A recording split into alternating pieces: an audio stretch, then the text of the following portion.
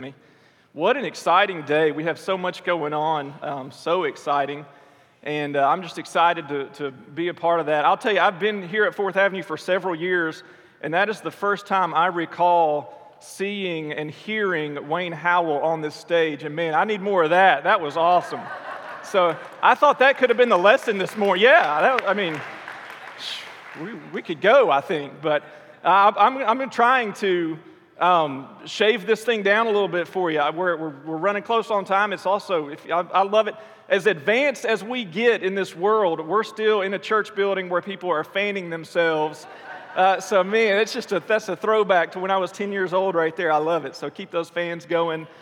We're going to be I'm going to say First Philippians at some point today. It's Philippians chapter 1 is where we're going to be, but I'm going to go ahead and just get that out. First Philippians is going to come out. There's only one book of Philippians, but if you want to be turning to Philippians chapter 1, that's where we'll be in just a minute. And we're going to see in this chapter as we go through it where Paul talks about his death. And he says, it would be best for me to stay and continue to preach Jesus, but man, it would be better by far for me to go be with Jesus. And as I was looking over that scripture this week, I couldn't help but think about Jimmy Gentry. And man, he has gone to be with Jesus, and death is never an easy thing. Yes. 6 years old, 46 years old, 96 years old. Death is never an easy thing for us on this earth to experience and go through and process and deal with. But we're gonna look a little bit about Paul's perspective on that this morning, and hopefully it helps us a little bit. But I want us to look at Paul's life. And before we can start to read this letter, I want us to back up just a little bit. We got to have a little perspective here. Sometimes I'm the kind of guy, if I'm doing something, I like to just go for it. I like to move forward. I like to do it. And you know, lots of times you get into about step 2 or 3 and you go, man, I should have planned this out a little bit better. If I'd thought about what I was going to do, this could have been a little easier. It would have made more sense. And Philippians is going to make more sense if we back up for just a minute and think about what's going on here. So let me get a drink of water, and then we're going to look at Acts chapter 16 together. And I did want to mention, I've always sort of been leery of male preachers in open-toed shoes. And so,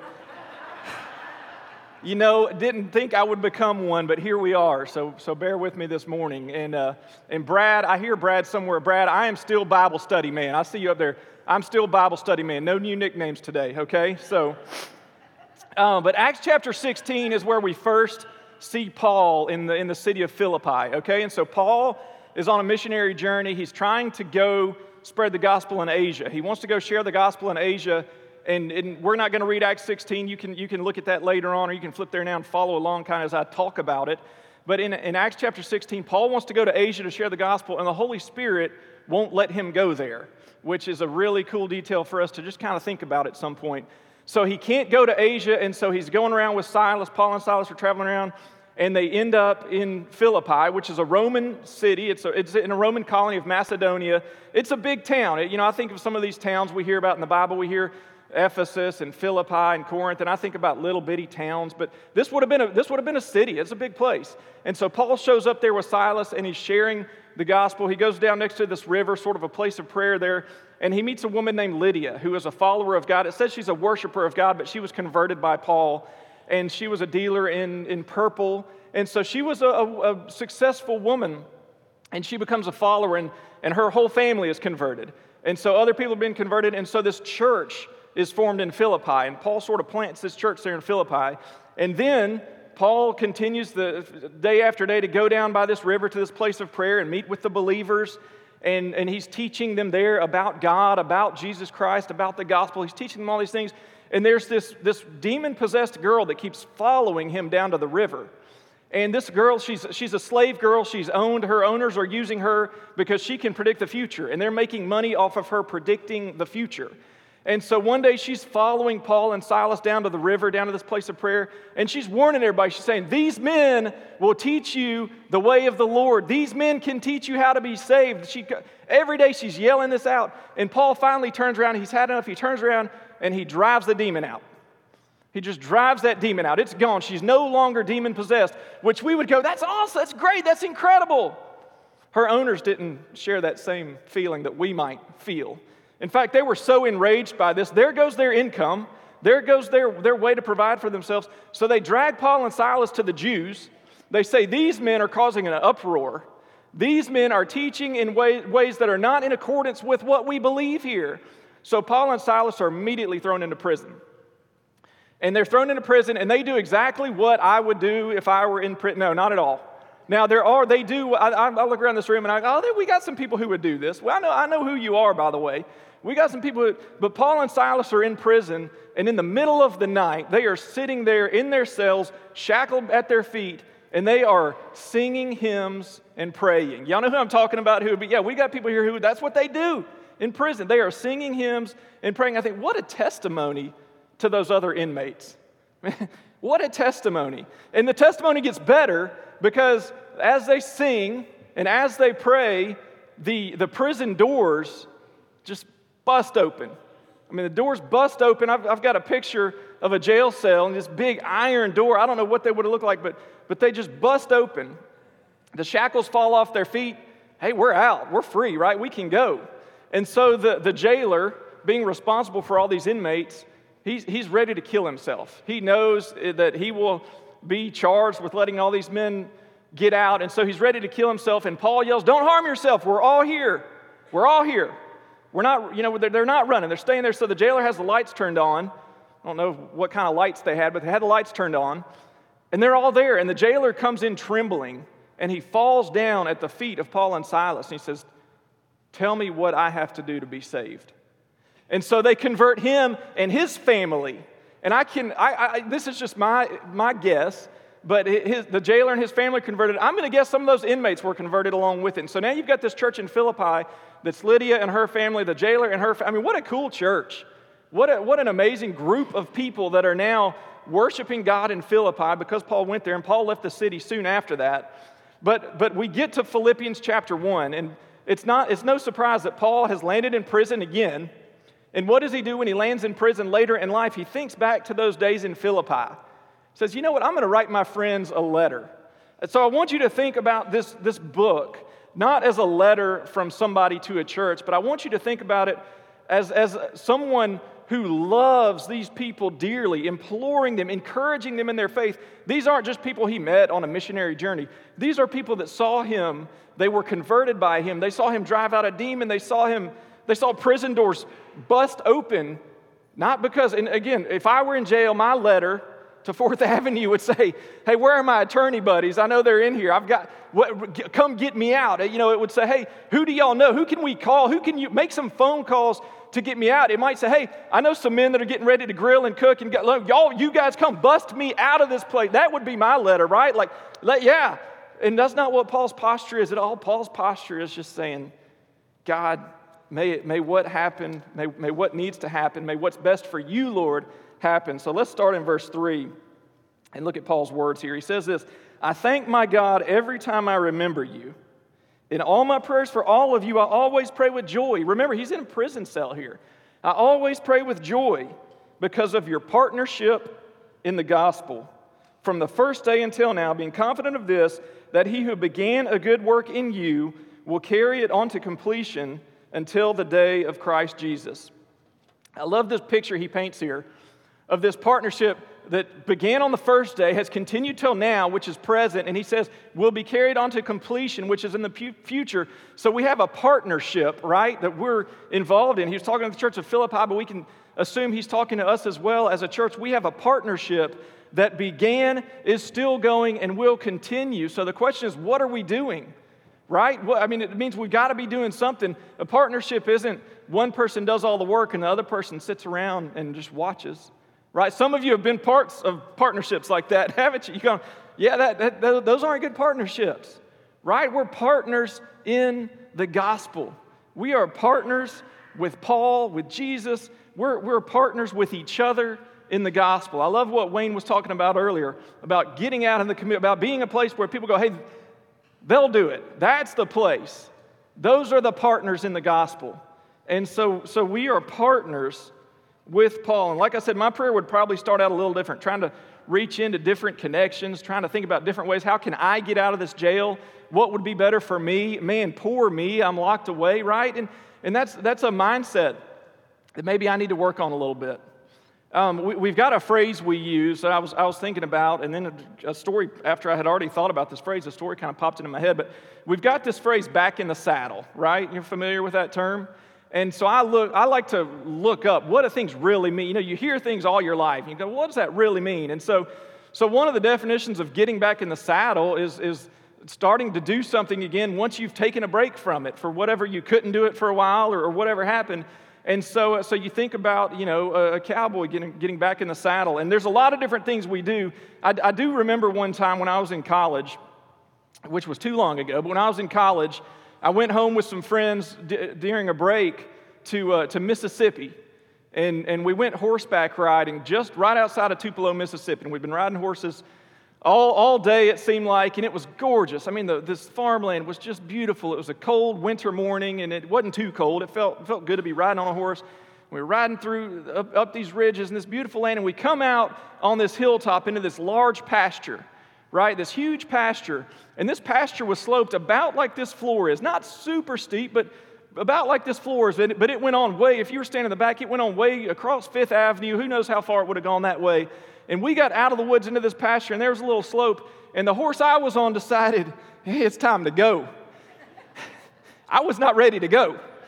So I was able to jump off this horse somehow and land kind of on my feet and kind of get myself gathered, and one of my friends was able to grab this horse and bring it back to me and said, what happened? I said, well, so I had to get back in the saddle, right? It was that horse saw that hill and saw that open field and thought, man, we are ready. And I was going, no, I'm not quite ready for that. But we were able to slowly make our way through that pasture and through the gate and where we needed to go. But aren't there things we do that we have to kind of develop a routine, get in a habit? Maybe you've got an old tractor or some kind of equipment that, right, you know, the steering is a certain way, it's loose, and you know exactly, or the pedal, you have to press it a certain amount, or even to get it started, right? You got to know just how to get it started. Or maybe you cook, and you know just how much, the best cooks, what I've learned is that the best cooks sometimes don't have recipes. They just have a feel for it, right? They just know how much to put in. A little of this, a little of that, you work it a certain way.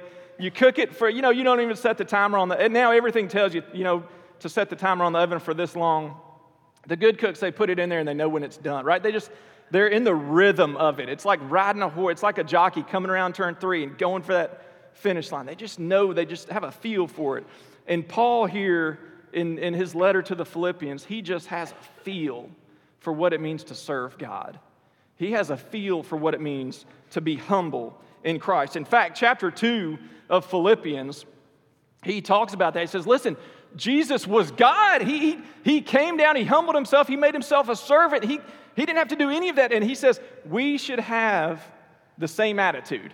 We should take on the same attitude that Christ took when he came down and walked on this earth and lived as a servant and allowed himself to be beaten. He says that's the kind of attitude that we should have. You keep reading this letter to these friends of his, these dear friends, and he says, verse you may be familiar with Philippians 4:13, I can do all things through Christ who gives me strength. Right? Paul was in the saddle. He had a feel for it. He knew what was going on, and I love his posture. And by the way, Paul was a bold man, right? I mean, you think about Paul before he was blinded by Jesus, he was persecuting Christians. He wasn't afraid. He wasn't meek. He wasn't timid. He was persecuting Christians.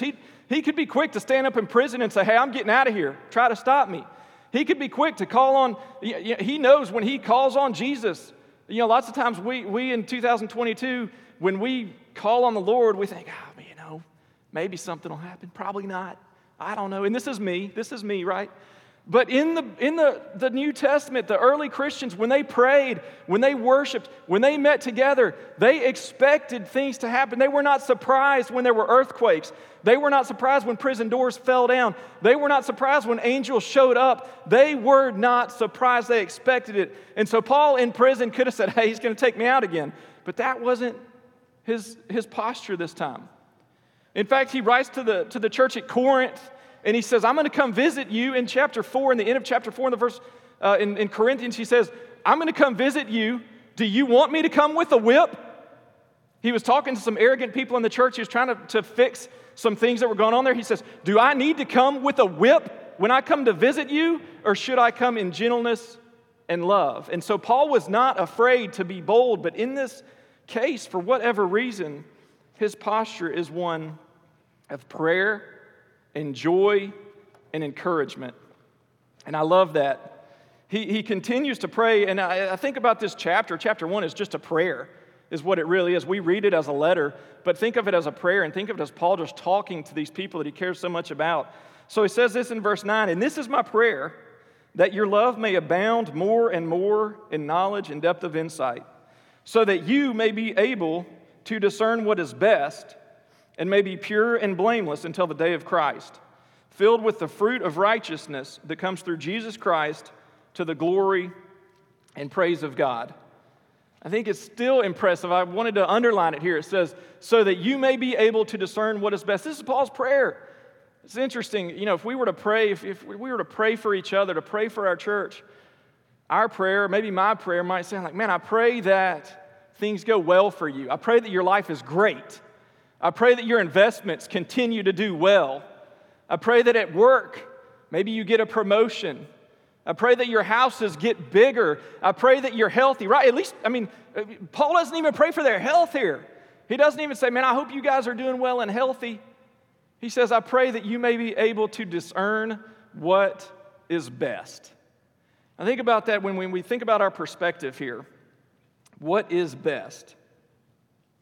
We're in a partnership, right? What is best for the partnership? That's a different question than what is best for Will. If all I'm concerned about is what is best for Will, any partnership that I'm a part of will probably suffer. But when I say what is best for this partnership, what is best for the gospel, what is best for the church, what is best for Jesus, it's a different way of looking at things, right? It's a different way of looking at things. It's not how our world looks at things. We keep reading, and I'm going to cut out a little bit of this, but Paul talks in this long section starting in verse 18 and 19 about what's better for me. Would it be better? He says it's better for you, talking to the church. He says it's better for you if I stay here because it means fruitful labor. It means that I'll preach. It means that I'll teach. It means people will be converted. He says, hey, it's better for me to go be with Jesus. He's saying it's better for me to die is what he's saying, which is amazing. What a perspective. It made me really think about my perspective on death, right? We can, and it's okay because we live on this world where we have the senses, like, right, what we know what we use to guide us is what we see, what we hear, what we feel, right? Like those are the things that guide us, right? And so we can be lulled into thinking of death as being 6 feet underground. We can be lulled into thinking of death as the end, as it's over, as it stops. And Paul's going, no. Death is my chance to go be with Christ. Death for me is just another chapter. It's just the next place I'm going. He doesn't look at, it's the end, I'm scared of it. Now, we don't all have to be there right now. We don't all have to get there like that. I'm not there. But just think about how Paul viewed it. Think about his perspective. Think about what it meant to him. So Paul is writing to the church at Philippi. I'm going to try to wrap this up. Mark, not quite yet, but I'll let you know when it's time. We're getting close, so be ready. Be ready. He wants this church to understand some important things, because if you read through this letter, he kind of hits these things home over and over and over again. Number one is this: he loves them and cares for them deeply. Paul loves and cares deeply for his brothers and sisters at Philippi. But the second thing is this: it goes back to that partnership word we talked about. They have a job to do. They have a job to do. We have a job to do. He talks about doing it without being frightened. He talks about humbling yourself. You just go through. He talks about finishing strong. We saw, by the way, the camp reveal we had earlier, those were our seniors that were down here. And next Sunday, those same 4 seniors that were down here finishing their race, they will be up here on stage helping lead worship next week. So get here if you can for that. They're going to help with communion. They're going to help with the offering, maybe with the lesson, I think. So it should be a really great day next week. So be here to support them if you can. But Paul talks about finishing strong.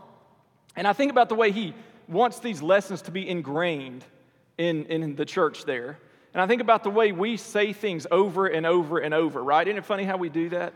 I do that. I'm fortunate to get to help coach my son's baseball team.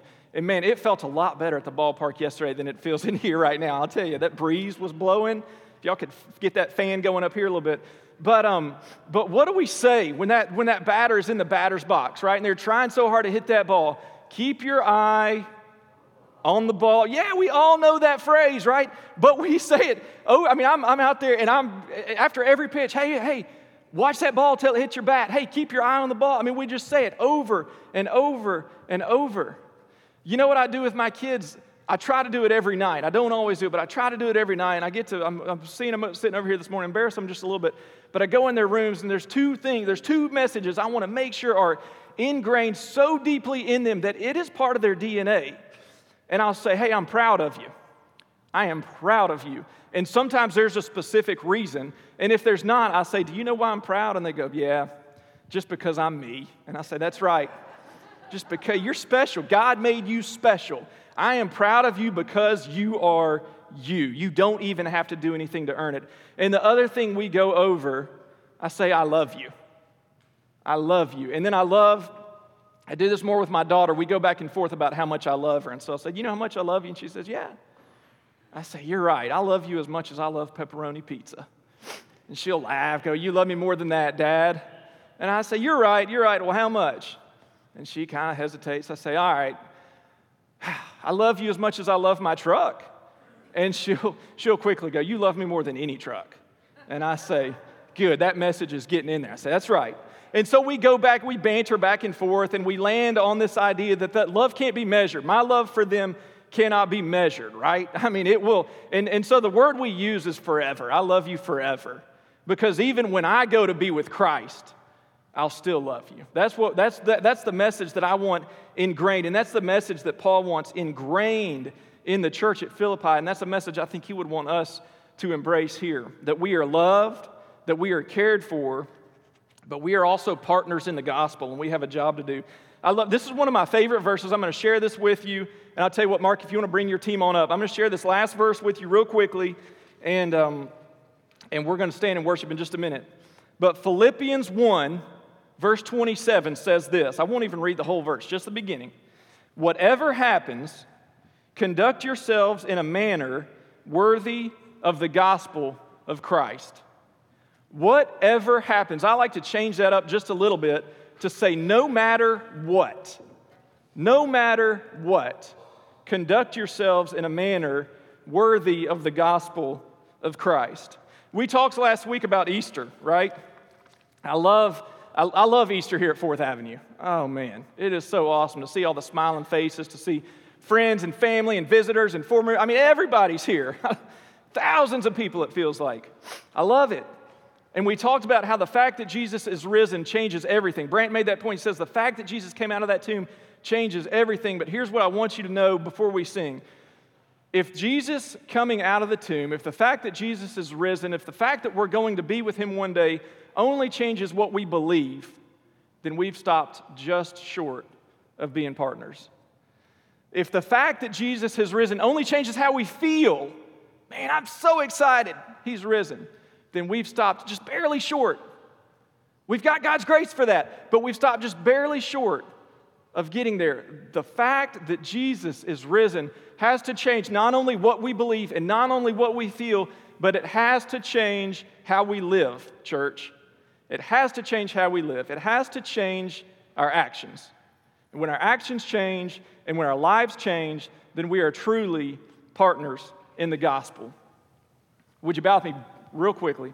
Oh Lord, I pray that what we know, I pray that what we believe, I pray that what we read in your word would not only change how we feel, would not only change what we think or believe, would not only change our hearts, God. I pray it would start there, but I would pray that it would be so ingrained in us that it would change our actions, that it would change our lives, that it would change this community, and that it would bring people to you. Amen.